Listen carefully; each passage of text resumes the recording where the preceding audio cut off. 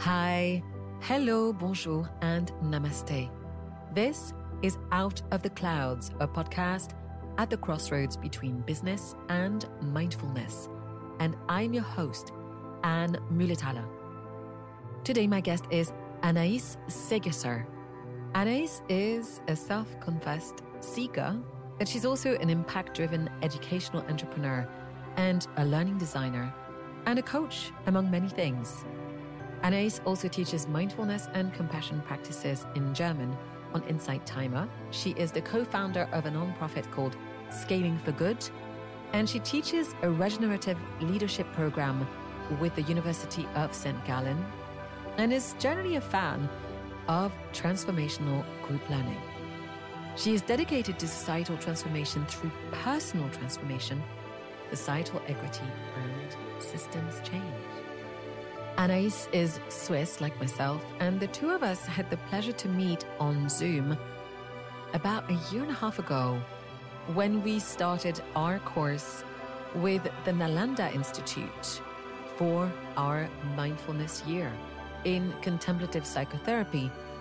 Now, in our conversation, Anaïs talks to me about choosing a path in business, how she went from management consultant in business engineering and enterprise architecture to find a way to serve and support her own purpose. We also talk about how we can open up and hold spaces for transformative learning to happen.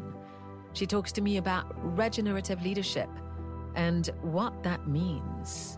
We talk about connection to nature, to ourselves, and to our own bodies, how yoga, mindfulness, and meditation made their way into her life. All in all, this is a really beautiful, deep, and I would say personally illuminating conversation with a formidable entrepreneur and change maker. I am really excited to be bringing you this conversation with Anaïs, and hopefully you'll enjoy listening to it as much as I enjoyed recording it. Happy listening. Anaïs, thank you so much for being here and welcome to Out of the Clouds. Thank you. It's a true pleasure and joy to be here with you today. Thank you so much. I really enjoy asking my guests to start our conversation by telling me about who they are and where they come from, rather than first talking about what they do. Work always seems to be the first port of call in a conversation. And I like to color this a little bit differently before we dig into the wonderful work that you do. I hope that's okay. Sure. Okay. So please, Anaïs, will you tell me your story? So I would say that I'm a person who is continuously seeking. I am really a seeker. And basically, I've had an upbringing that was very safe and protected with a loving family. And at the age of 15, I felt like I'm already very grown up and I can go for a year on my own to Australia. And this really was impactful on my life. I was an exchange student, as so many of us are and were. And I came into families and situations that were completely different from what I had experienced before. Also surroundings where there was a lot of violence and very many people just not being able to live to their full potential, let's say that. And it completely opened up my perspective in terms of how the human life can unfold, and maybe also making me much more grateful of my own upbringing and what was there. And then coming back to Switzerland, I didn't think about things very much in terms of what the pathway was. Going back to school, then going on to university, starting to study business and management in St. Gallen in Switzerland, and finding myself there, asking myself the question, what am I actually doing here at some point? And so I really want to change my studies. And then I failed my exams. And I had this fixed idea in my head that you cannot quit something because you fail. And so I told myself the story that I need to succeed first, and only then could I do the other thing. Oh, wow. I wonder, if you don't mind interrupting, where does that story come from? You mean the story of that you need to succeed? It could probably also be a story that came from the family and from my parents, especially my dad was someone who had to succeed in life because both his parents and my grandparents came from a background where they were given away as children to work for farmers, which there's a bit of a story of that in Switzerland. It has only been officially recognized a couple of years ago that this had actually happened. And so basically, there was in a way the whole story that you need to succeed. And I do think it had an influence on me. For sure. And so you, I'm guessing, then worked your way to create that success. Yes, in a way, I think this is probably my initial pathway that I took. With already a lot of deviations.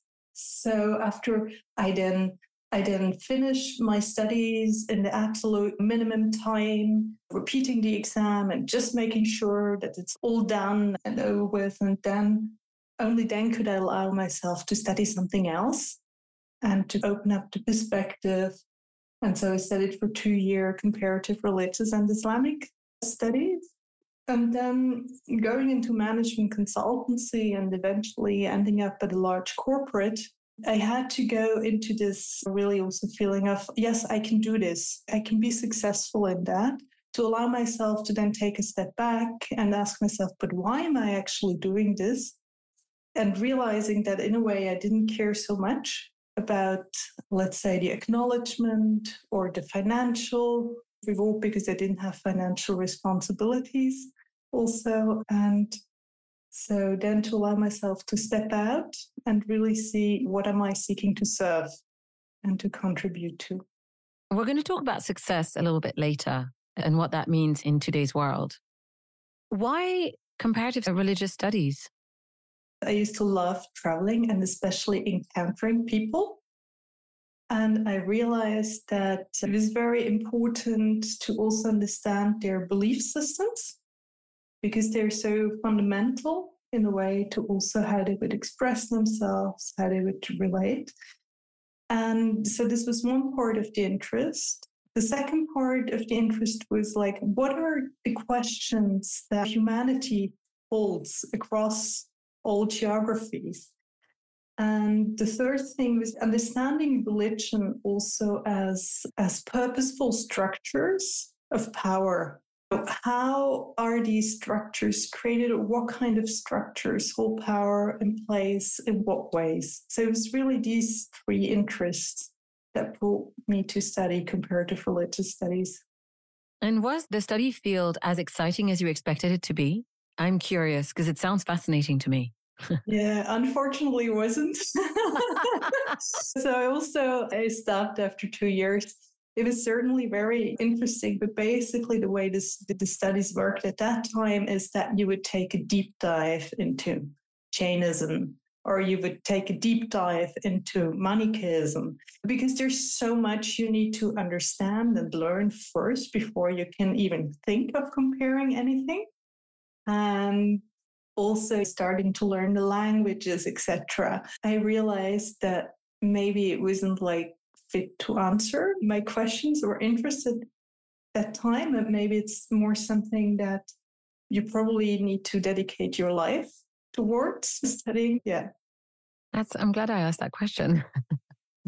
I was very idealistic when I came to university and I was studying philosophy, and I walked out, just was highly uninspired by 90% of the classes I had. Idealism is the romanticism of youth and can get in the way of the practicality of actually getting a degree. At least it did in my life. So what happened next? Actually, during my studies, I had a partner who was staying in Japan, working and staying in Japan for a while. So I spent about 8 months in Japan as well, which of course was also quite costly. And I had always worked throughout my studies like part-time. But so I felt now it's actually time to get a real job. And usually what you do if you've studied management and you don't know what you want to do in life, you go into consultancy. And so I went into management consultancy. And yeah. An interesting place for a seeker. Yes. I'm sure you learned a lot and that this marked your life in some ways. How did that feel as a fit to you? It didn't feel like a fit at all. There was so much resistance coming up initially. But again, I had this feeling like I need to succeed in this. And after a year, I realized it's okay. I can leave for 1.5 years. And I actually decided to quit. And then I let myself be talked into staying another half year, which I would not recommend to anyone ever doing. Right. But yeah, I was in a place where I got appreciation, acknowledgement, and I knew I could do it. It was expected, but I never really enjoyed it. I have a feeling though that the work that you learned to do and the fact that you pushed yourself to get to a stage where you're like, I actually am doing this right, that this gave you a lot of tools for what you ended up doing later in your career. Yes, I do think for whatever one does, it's so important to gain different experiences and have the feeling of a certain level of competency in those fields. And it's so helpful to have something like to revert to. Yeah, I see that. And so what was your early career after you decided to leave? So after I decided to leave, I finished my PhD and then I went back into management consultancy, or not really consultancy, but I went back to working for one of my former customers, which was a large corporate in the financial services sector. And initially, I just did that as an external because I said, no, I don't want to be employed by them. I have other plans for my life. I really wanted to go back and work in Asia. There was some kind of energy drawing me there. And so I worked for them as a consultant for some time, and then they offered me a very good position at that age. And I accepted and worked in business engineering, in enterprise architecture, which is very far from what I do today. Yeah, that's what I was thinking as well. So maybe you want to give us like an overview of how you got from there to what you do nowadays. Mm-hmm. So basically, when I was working there, I had a colleague and she was already engaging very much in the climate crisis. And that was back like in 2009, 2010. And the more I talked to her and looked into these issues, and the more I was realizing my career path is going up, I'm earning all this money, I get bonus, but actually I don't want a car. I don't care about a bigger apartment. I still rather go into small hotels, meeting people, than going into all the luxury. The question came up, so why am I doing that? Why am I wasting this one precious life and accumulating something that I don't really care about, where I could be serving society and do something good? And so eventually I just decided to quit. I wonder, how did you come to that place? Was there a moment, anything catalytic that created that change in you? I can remember one very strong moment where it was like my boss's boss. He came to me after a presentation and he just said, Anaïs, this was an excellent presentation, really great, but I just wish you could show a bit more passion. And in my head, it was like, I went, passion for this? Are you kidding me? I will never be passionate about this. And it's just struck such a clear realization that I knew, okay, I need to change something. Interesting. So I'd like to take this moment because it feels relevant in my mind, and we'll see if that fits the rest of our conversation. But have you ever worked on your personal values? This is a very good and interesting question, since I also teach courses sometimes on values. I know.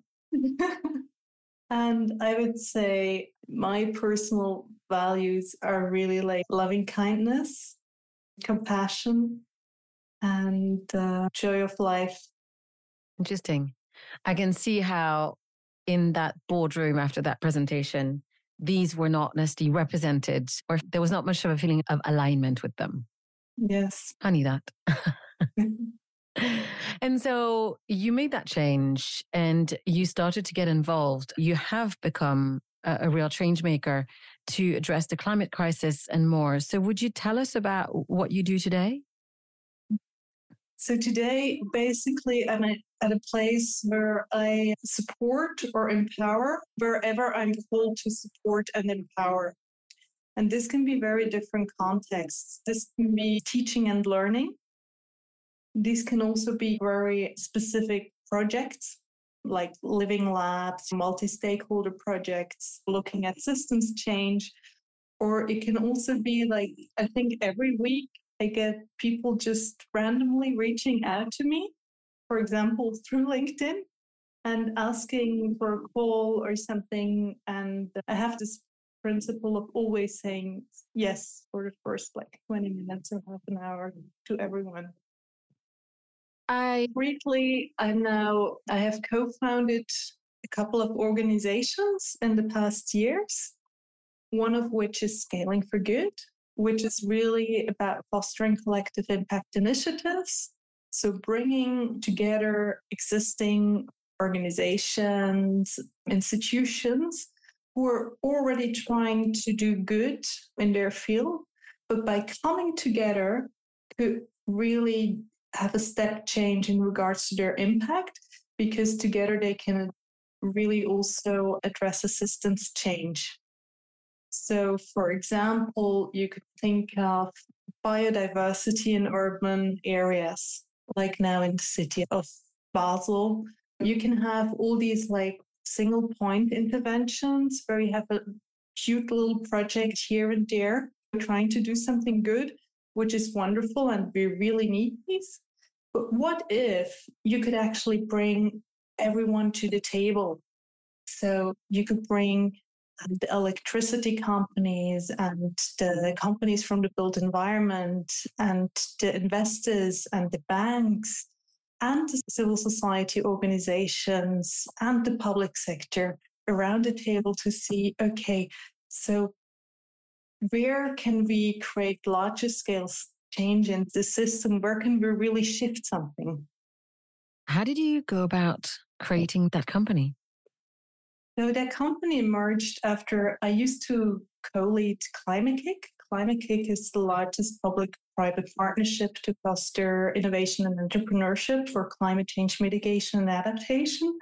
And I used to be part of the executive board and the director for Switzerland. And what became clear to me back then was, on the one hand side, we always talk about innovation and just a new thing, and innovation at that point was really thought of the classic definition of bringing invention to market. You're missing out on everything that is already working and that is already great, and which could have much more impact if it was scaled. So that was the basic idea behind it. And so together with another board member, we co-founded the company, which is set up as a nonprofit association back in 2016. That's really wonderful, because I think that for me, and I guess for many people, it's hard to understand what is the next step, whether you are in a company yourself, whether you're an individual, how to get involved in order to actually make things move. And sometimes I think we need to also hear from others how they made moves in order to have an impact or to bring their skills to help other people's innovation and impact. I appreciate the idea of finding what's already working and helping scale it. That seems like also like lower hanging fruit than just building something brand new. And that's fascinating. So in the short bio that I read, that was appearing under your alma mater, the University of St. Gallen's Regenerative Leadership Program. I really liked this description of how they presented you as an impact-driven educational entrepreneur and a learning designer. And so I understand you've done many things in your life, but I'd love for you to tell me how learning design and education for entrepreneurs became important in your life. The first time that I was exposed to learning design and delivery for potential entrepreneurs was back in 2011, when I had, after leaving the corporate world, about a year later, I got my first mandate to accompany a summer school, 6-week summer school of about 30 students across Europe in order to build their own impact-driven startups addressing the climate crisis. And for me, it was the first time that I did something like that. And I ended up getting a feedback from some of them like saying, "Oh, you've been an inspiration." And this was so strong coming from the corporate world, because that's not something you often hear, especially as in kind of function that I had there. And I really enjoyed working with people. And so over the years, I also going again into other roles, but then coming back to this. So there are some key questions that I hold. So one is really, how can we open up and hold spaces for transformative learning to happen? So really learning where our meaning perspectives can change. And the other thing is, for me, the whole entrepreneurial thinking and action, which for me entails taking responsibility for ourselves, for others, for whole ecosystems. How can we foster that? And how can we empower the people who feel that they're ready to do something to actually get going? When did you first experience that kind of transformational learning that happens when someone's holding space and guiding you? So I think very consciously that when I went on a vision quest, which was, I think, about 7-8 years ago, something like that. And where I really realized what it means for someone to hold a safe enough space. So for learning to really happen, and for deeper insights to not just stay within you, but also to be spoken, to really manifest. Yeah, this is a topic that I find absolutely fascinating. And I even took a course to create that transformational design learning. What were the modalities that were the most effective for you when you did this? I think it was very important that it was in a small group.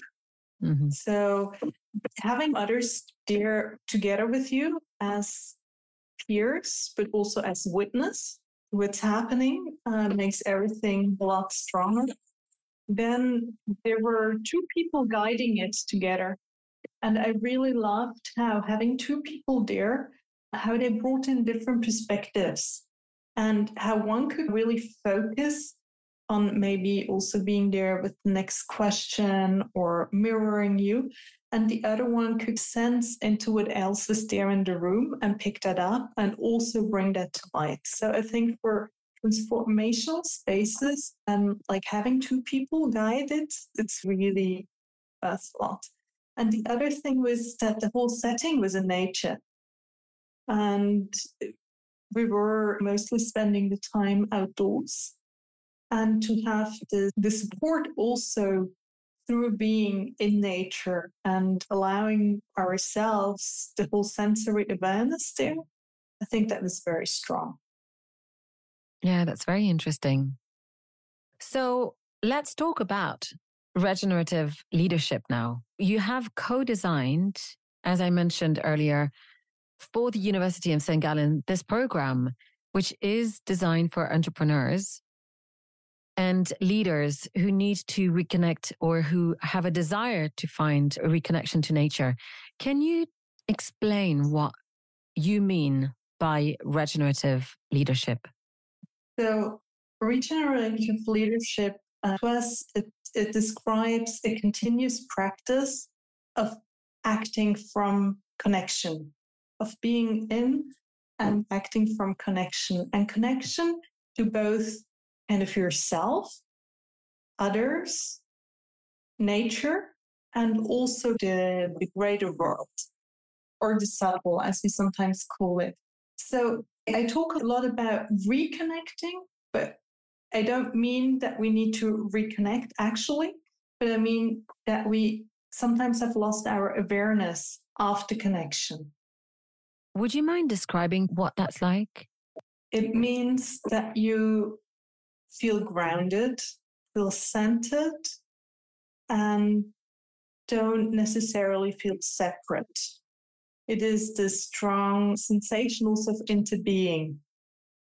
And there are very different practices where you can experience that. And I think one of the strongest practices for people who come from a very analytical perspective and an analytical mind is just to imagine you're taking a sip of water, or actually taking that sip of water. So you have these H2O molecules entering your body. Oh, and then what happens with those? They become part of your body. They are your body. And then either through transpiration or when you go to the toilet, part of it will exit your body again. And then it's no longer part of your body. I think it's a very easy thing to just look at. So how can we say we're separate if we can be permeable in a way? That's a really interesting way to look at it. When I hear you talk about connection and reconnection, first of all, my heart skips a beat because I've been working on a book for the past year called The Path to Connection. So I'm going to pick your brains on that offline another time. I wanted to offer perspective on my end about what I thought connection or reconnection meant for me, because it was actually through the practice of loving kindness that you mentioned, or that's also known as metta, which is a Buddhist meditation where one repeats phrases or mantras that sound like well wishes. And we do that towards ourselves first, and then towards groups of others, and then all beings around the world. And it sounds a little bit simple and a little bit daft, and it can be very mechanical and boring. But I committed to doing it every day for 6 months straight. And I actually, very strangely, started to feel a sense of connection to perfect strangers that I was crossing in the street. And then I felt something akin to a bee or a spider that I no longer wanted to kill. Everyone, you can make fun of me. I'm just sharing my personal experience. And it's interesting because I had no expectations as to what the practice was going to do. But I like the idea that that you've got at your fingertips an array of tools for people who've got different wirings and experiences to play and discover and to find that sense of connection. But I can't help but wonder if you get a lot of these very analytical, data-driven, success-driven entrepreneurs, how hard is it for them to actually find that sense of connection? I would say very often it's easier than we may think from the outside. I also remember at one place where I was teaching, there was one professor and he was warning me, but Anaïs, these are all like engineers and scientists, and don't do any kind of feely stuff with them. They won't respond to that. And actually, one of the first things that I often do is just a simple listening exercise, deep listening, being there fully with the other person without getting lost in your own thoughts, without thinking about what could be my next question or comment, without kind of going into what does that trigger in me, but just being there with the other person and really helping them to open up, holding the space for the other person. And very often this thing goes into already kind of a place of a new experience of sensing something, just being there with the other person. And typically this can already open up a lot. And I would say I also have quite an analytical mind. And my sister, she originally studied astrophysics. My husband, he is a scientist. So I have a lot of people also around me. And typically it's more that they separate these things. What belongs into which sphere? Like also what belongs in the office or not, but really where to do what. And so it's basically often just working on this permission of giving oneself permission to engage in a practice. And for that, I really love experiential learning. So first offering people an experience and only then maybe let them observe and then go into a sense-making process and then let them experiment with it. And not starting with the whole scientific background of why we're doing that and why it's supposed to work and how it's supposed to work, but saying, just let go of your just preconceptions, just try it out for a moment, as if you were doing an experiment in the lab. Try it out. And yeah, that usually works. I love that. When I guide meditation, particularly body scans or watching the breath, I like to consider that the person is either in a lab and studying the experience or being an explorer out in the world and just noticing, observing what's going on. And I find that as soon as we become curious, then curiosity is a wonderful way in to most experiences. But I would love to hear from you because I'm genuinely curious myself about it. What could you say happens to people who have done this kind of workshop? Who are they likely to become later in their own companies as leaders? So they're likely to become people who, openly share questions. And I feel that through openly sharing questions, the questions then are co-owned, which creates a culture of empowerment and trust.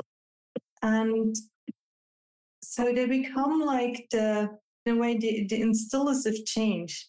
They're not the ones who singularly change the company, but they become like these nodes around which a new type of space starts to open, where people no longer feel that they need to play maybe a role so much. And I think that is very important also in a corporate context. Like, I feel one of the maybe issues is that we then often separate our private self to what we think is expected from us. And if we open up with all the questions we hold, it can create also space for others. There's an image that came to mind that I'd read in, I can't remember which book. The analogy was when you squeeze an orange juice is what comes out. We think we're different at the office and at home, but who we are inside is just who we are inside. You can try to wall it up when you're in certain circumstances, but that's still who you are inside. Interesting. Now, you seem to have a very strong connection to nature. I'd love to find out where or when did that happen for you? I think it wasn't one moment, but it was a continuous process. And I loved how you talked about practicing metta before the loving kindness.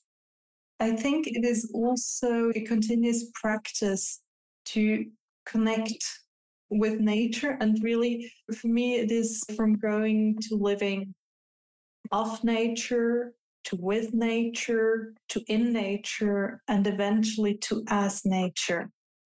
And this means going out again and actually connecting with what is there around you, with the plants, with the insects, the worms, the birds, humans as well, whatever is there. And yeah, I really feel this is, I talk to insects. I talk to plants as well. and ask them or I touch them. I use all my senses, but maybe, I don't know, 15 years ago, I also didn't like spiders. I would have, very ashamed to say so, but maybe 15, 20 years ago in my apartment, I would have taken a vacuum cleaner just to get rid of the spider because I was so afraid of it if it was a small enough one. I think it was a long journey, the journey of continuously realizing or working on realizing, but without, maybe for a long time, without knowingly working on it. I think that's interesting. You weren't knowingly working on it. This is something that happened gradually over the course of the practices you discovered. And this may be an interesting time for you to tell us. I know you have a strong yoga practice. You're a yoga teacher yourself. You've studied extensively with Yoga Shivananda and other schools. How did yoga make its way into your life? It's a very interesting question. I was very privileged to have a mom who studied a lot. So my mom basically, when she was young, she couldn't study. She wasn't allowed to study from home, and studying had always been her dream. So she went back to university, and then gradually she studied very different things. So among other things, she studied Sanskrit. And there would be like the chants of the Bhagavad Gita tapes running at home. And so basically, I would say that was probably my first contact with yoga. And then when I was at university, as I was struggling with my management studies, I did everything that I could, which was also interesting and which we didn't have to do. And there was the Bhagavad Gita over lunch reading. And I think that was then the first text of yoga that I read. And then a friend of mine was doing some physical yoga practices. I practiced a little bit with her, but not really. Attend maybe a class here and there. And then it was really upon quitting the corporate world when I had this strong sensation, I need to get back in touch with my body. I felt very disconnected from my body as well at that time. And I was looking for any kind of retreat that I could do where they would also take absolute beginners in yoga. And so at that time, I traveled to Thailand and I signed up for a yoga detox. I had no idea what that would be. And that was also quite transformative. It was really a strong experience. And actually, since then, I tried to keep up the practice. And only a year, 1.5 years later, I already did my first teacher training just to get a much deeper immersion. And then after that, I did also 5 years teacher training. So then really continuing on this. I'm so happy you mentioned this because I suddenly realized that I really had a similar experience. At some point, I realized I was just really disconnected from my body. Yeah, I would say it was in my mid-20s. Mm-hmm. My teacher, Tara Brock, likes to talk about our minds as the mental control tower. So we are in like spacesuits and we're up here. And you can imagine this like little inner person just making the machine run and feeling really not connected to the machine, just we use it as a spacesuit. And the minute that I started reconnecting to my body through yoga, which took a while because I did not find teachers I liked in London at first. It took me a really long time. But then it was an evidence. And you know what? I'm going to tell you, I didn't realize how much I was talking about it, but friends kept on buying me yoga related things for my birthday. You know, when like you're a good cook and your friend always buys you cookbooks? That happened too. And then other people kept on buying me yoga mats. So yeah, wonderful. Funny. And actually, to this day, one of the very important pieces of work that I'm engaged with stems from that time. Because when I did my first yoga teacher training, so that was like at the end of 2011, I was like really kind of on the physical practice, I was by far the least advanced. Huh? And then there was like Denisa there, by far the most advanced, not just in terms of physical practice, also otherwise. And she taught me about working with children with special needs through yoga. And I was like, wow, I never even thought that you could do that. And later on, when I was working for Climate Cake, she's in London. So I had to go to London almost on a monthly basis. And I would always stay at her place and we would talk the whole night about how she could set up her own center eventually. And then when she did, she asked me to be chair of trustees. And that's how to this day, we have this wonderful yoga center for children with special needs in London at Holloway Road. And it's amazing. It's called Mahadeva, is that right? Yes, exactly. Yeah, I went on the website yesterday to had a look. It's really wonderful. Huh. It's fascinating to see how journeys are made, because I did wonder how you'd become involved. Oh, that's fascinating. And hold on, there was something else that I wanted to say that was really amusing, but it just escaped me. Oh yeah, I can't find it anymore, but I saw a meme on Instagram a couple of years ago and I thought it was so hilarious because I'm not the most advanced in my physical practice, although I'm decent, but I have some shoulder issues and stuff that mean that some postures, some asanas are just not the easiest for me. But there was a really wonderful meme that one yoga teacher can do some crazy pose and another one can do another crazy pose and they're all trying to outdo each other. And another yoga teacher comes up and says, I meditate every day. And they all go, oh. So within the yoga world, a lot of people still concentrate, mostly teachers themselves, really focus on the physical practice. How did you get into mindfulness meditation and perhaps Vedic meditation as well? So again, in 2010, when I did my yoga detox, there was a conference in Zurich, and the conference was altruistic economics. And later on, a book was published on caring economics. The book was called.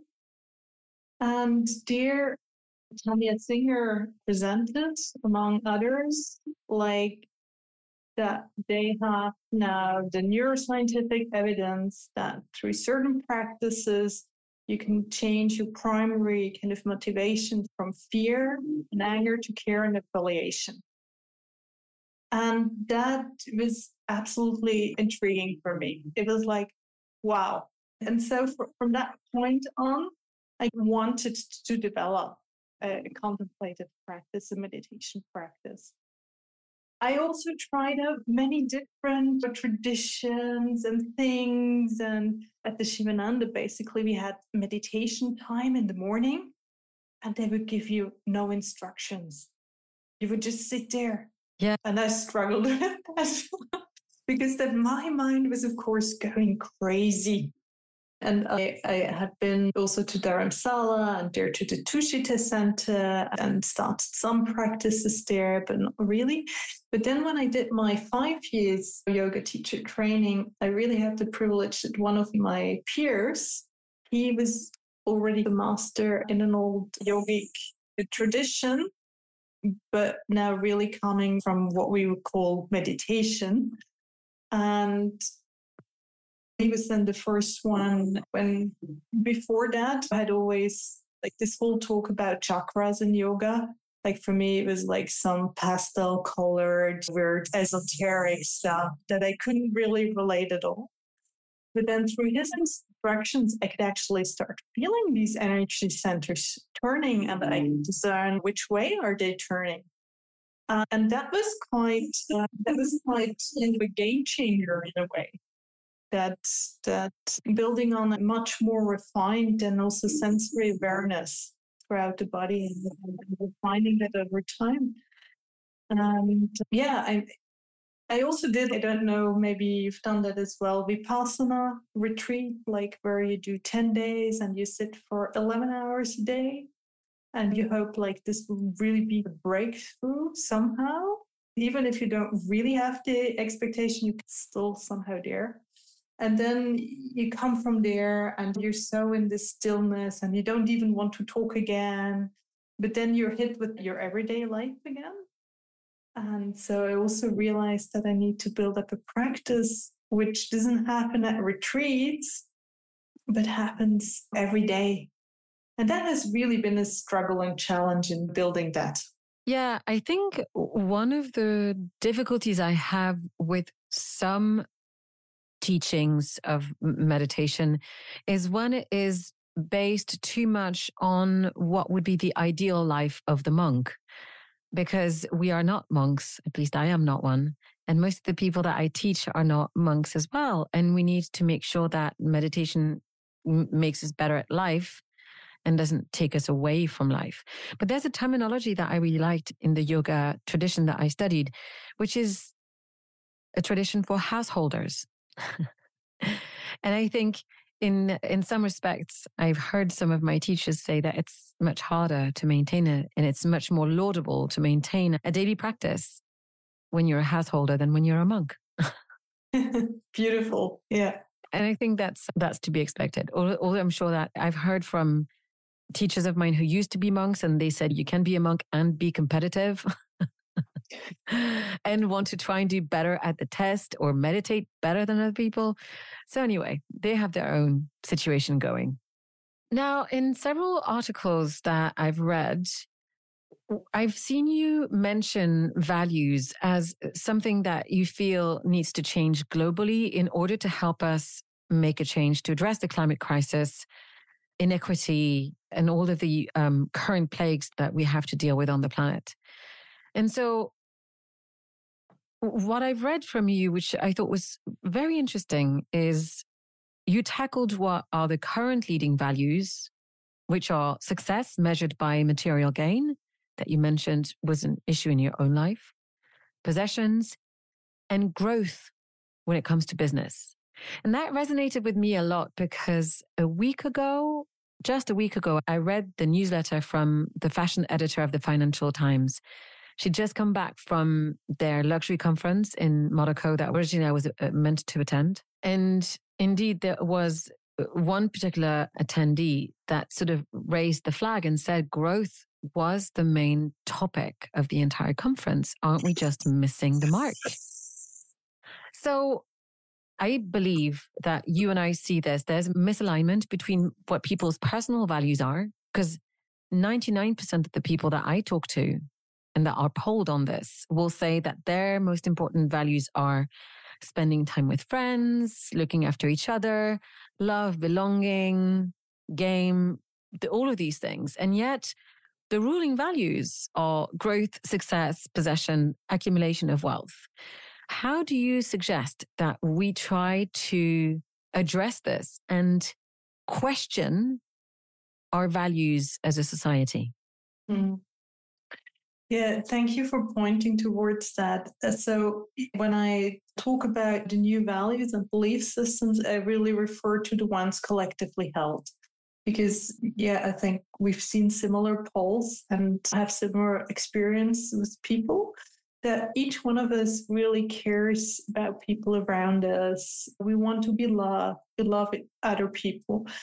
But somehow when we come together in groups, we don't believe that the others believe what we believe. So it has also got to do a lot with being comfortable in disclosing what is actually important to us. And if you witness like business conversations, it's very often there's a line of argument which goes toward, yeah, but we need to reach this target, or the P&L needs to look like this, etc. What is the bottom line of that? And it is almost as if we cover up our individually, but also collectively held beliefs and values with a story that doesn't serve us at all, that doesn't serve life on earth. And so I think it needs these spaces where we can practice to really talk about the things that truly matter to us and do that in collective spaces. So that is also, in a way, when I talk about regenerative leadership, the word regeneration basically entails that we can no longer sustain the status quo. So even if we were to sustain just at the level that we've already crossed 6 or 7 planetary boundaries. So we need to regenerate, and we need to do that from a place of connection. And this place of connection with each other also means that we disclose what we truly care about and that we believe that the others also care about the same. I'm so glad that you expressed it this way. I think you're right. It's about communicating and having those discussions with each other so that we break down the apparent role, the role play that we're all taking part in. I think that's why my favorite question, which is the question I ask all of my guests at the end of the podcast, is what brings you happiness? Because no one says money brings me happiness. Money brings you a lot of things, right? Or a career gains. No one said that. People talk about friends, family, a bath, a good glass of wine, a sunset, a walk in nature. No one talks about any of the things that we cite as the most commonly upheld values that are driving our communities and our businesses. I was interested in the word that you used earlier, and I picked it up as well in another article I read from you about the caring economy. Would you mind touching to what that means? Because I read about this term in one of your articles, and I was wondering, how does the caring economy bring something to the table for us to have that broader discussion on common values? Mm-hmm.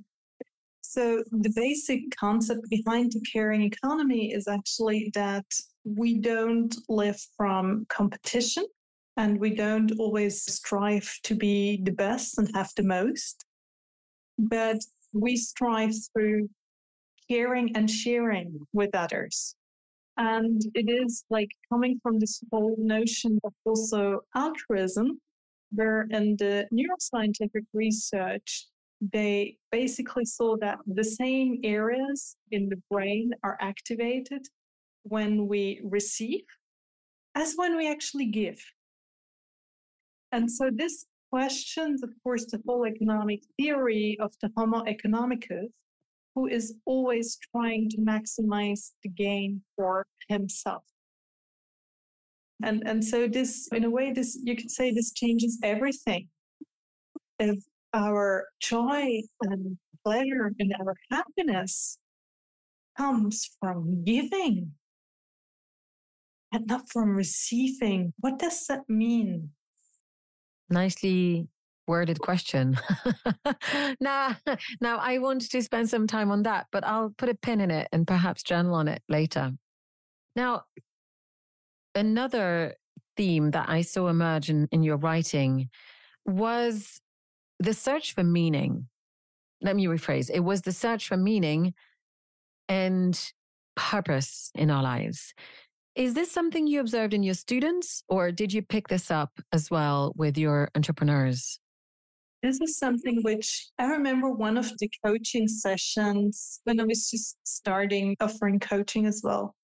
And there was this woman, and all it was about, like, for one time to say out aloud that she actually wants to be a change maker who does good for the world, that she really wants to be a good human being. And speaking that out loud was such a big breakthrough. Yes, I can acknowledge that. I can acknowledge that I want to be seen as someone who does good. And I think this is something which gives so much purpose and meaning in life. And I feel over the past, I don't know, decade or more, I felt whoever came and approached me, they all had this deep innate wish to do something good. And so maybe in a way that is already then connected to the search for purpose and meaning, because very often we see, and I mean, I told you my own story. I was doing my job well, I was getting recognition and acknowledgement and a good salary, but I wasn't serving anything beyond myself. And I do think that there's this very big wish of each one of us And sometimes I ask people this simple question of, so what do you want to do with this one precious life? If you acknowledge that every second is a second of your precious lifetime, who do you want to be talking to? What do you want to be doing? And very often this can shift a lot. Yeah, I find that most of us get caught up in the day-to-day. And I do believe deeply that we should be introduced to this question when we're children, right? What do you want to do? How do you want to show up? What mark do you want to leave? How do you want to serve others?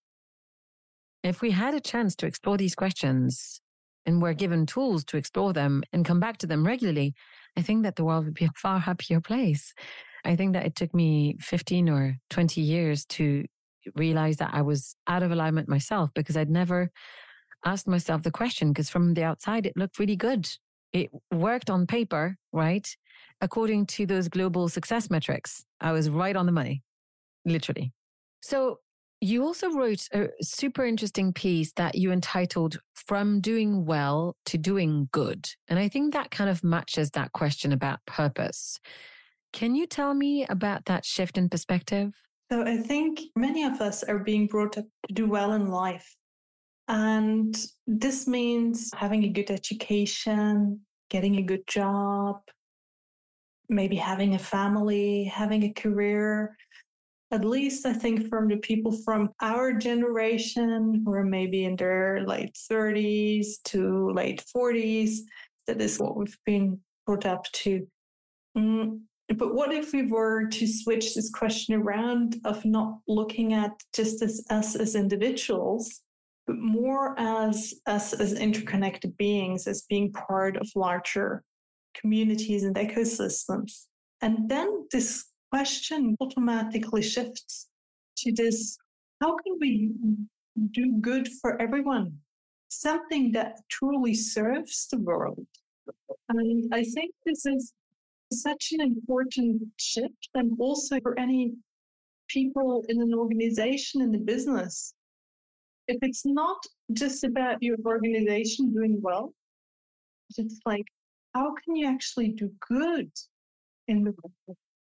Not only providing secure jobs, but really doing something fundamentally good. Having this, what is often talked about, net positive impact. What would that mean? And I think it's such a big and shifting conversation that one can have from that. Yeah, very interesting. Now, you did mention that you also trained as a coach. How did coaching land or arrive in your life? So basically, I started also working with these climate entrepreneurs, I would call them. And I felt that you're facing a huge challenge, especially still 12, 13 years ago, because they were basically trying to address a market failure through setting up a business and scaling it through the current market economy. And I realized they needed much more than just my business coaching and business support. And very often these were students right off university, having finished their master's or PhD.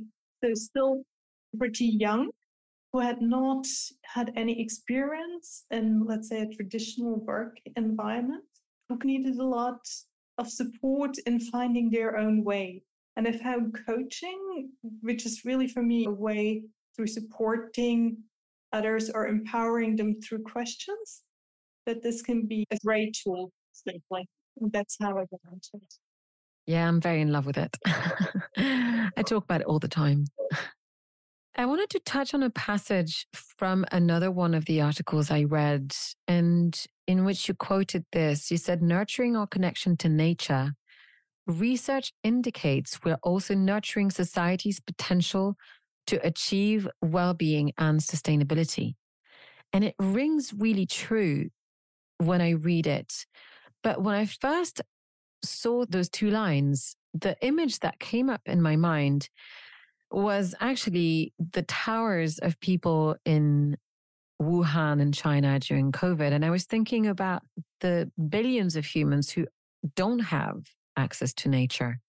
And so this is not a trick question. It also reminded me how disconnected I felt from nature when I was in my early 20s. And actually, we've already explored that. But around the same time, I was also disconnected from my body, I would say. Do you have any ideas or thoughts that you'd want to share about how can individuals who are deprived from that direct link, how can they find a sense of connection?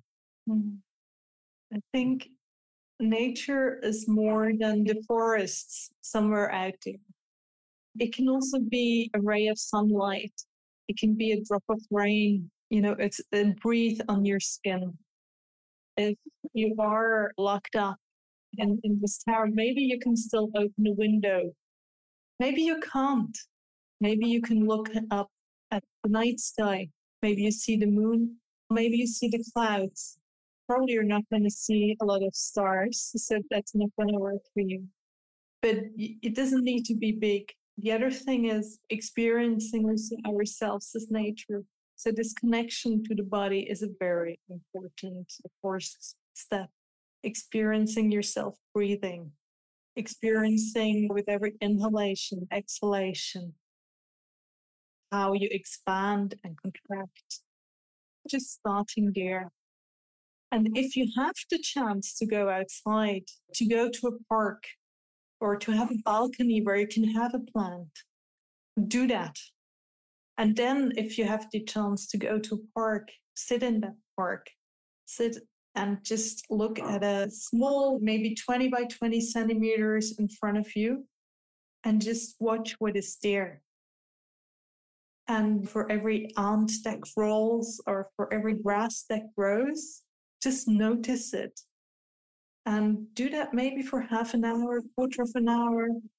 And whenever you encounter any kind of what you would identify as a being, so maybe it's a spider, maybe it's just some grass or flower, but then ask it the question, who are you that I am also? And who am I that you're too? I find it one of the most powerful practices to get into connection. Thank you so much. I'm so glad I asked that question.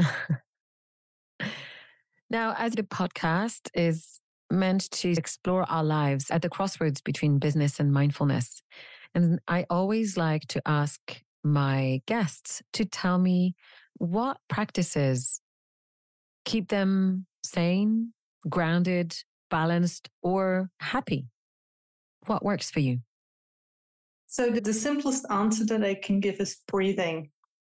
And if I don't have much time, just like consciously inhaling, bringing up the breath and bringing it down again and really making a circle, through my body and spine. That is something which is super grounding and feeling into my body. So like when you do a body scan, try once to feel in between your toes and starting here. It's wonderful. I know what you mean. One of the more relaxing and strange things that I was asked to do was to feel up into my inner ear. And I find that wild. Or also to relax all four corners of my eyes. And every time even just saying it makes me want to yawn and relax, as if I'd known that there were corners and eyes that I could feel into and relax. That's wonderful. So here are some of my favorite questions, and I ask them just for the joy I have of hearing the variety of answers that everyone gives me. The first one, which could become a line of t-shirts if I believed in putting more garments out into the world, is what's your favorite word? A word that you could theoretically tattoo on yourself or live with for a while. Gentle. Thank you.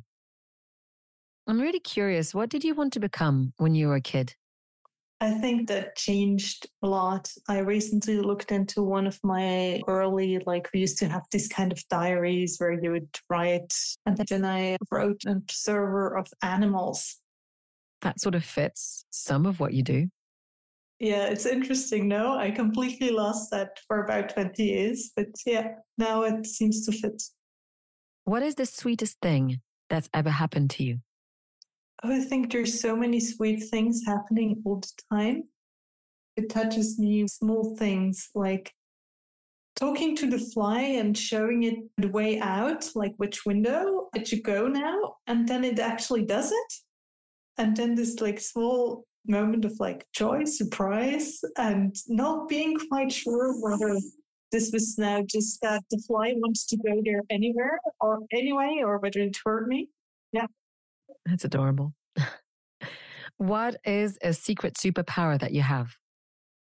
I think one is this love of learning and being very open to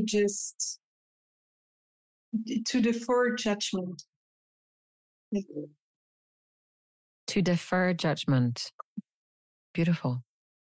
Where is somewhere that you visited that you felt really had an impact on who you are today?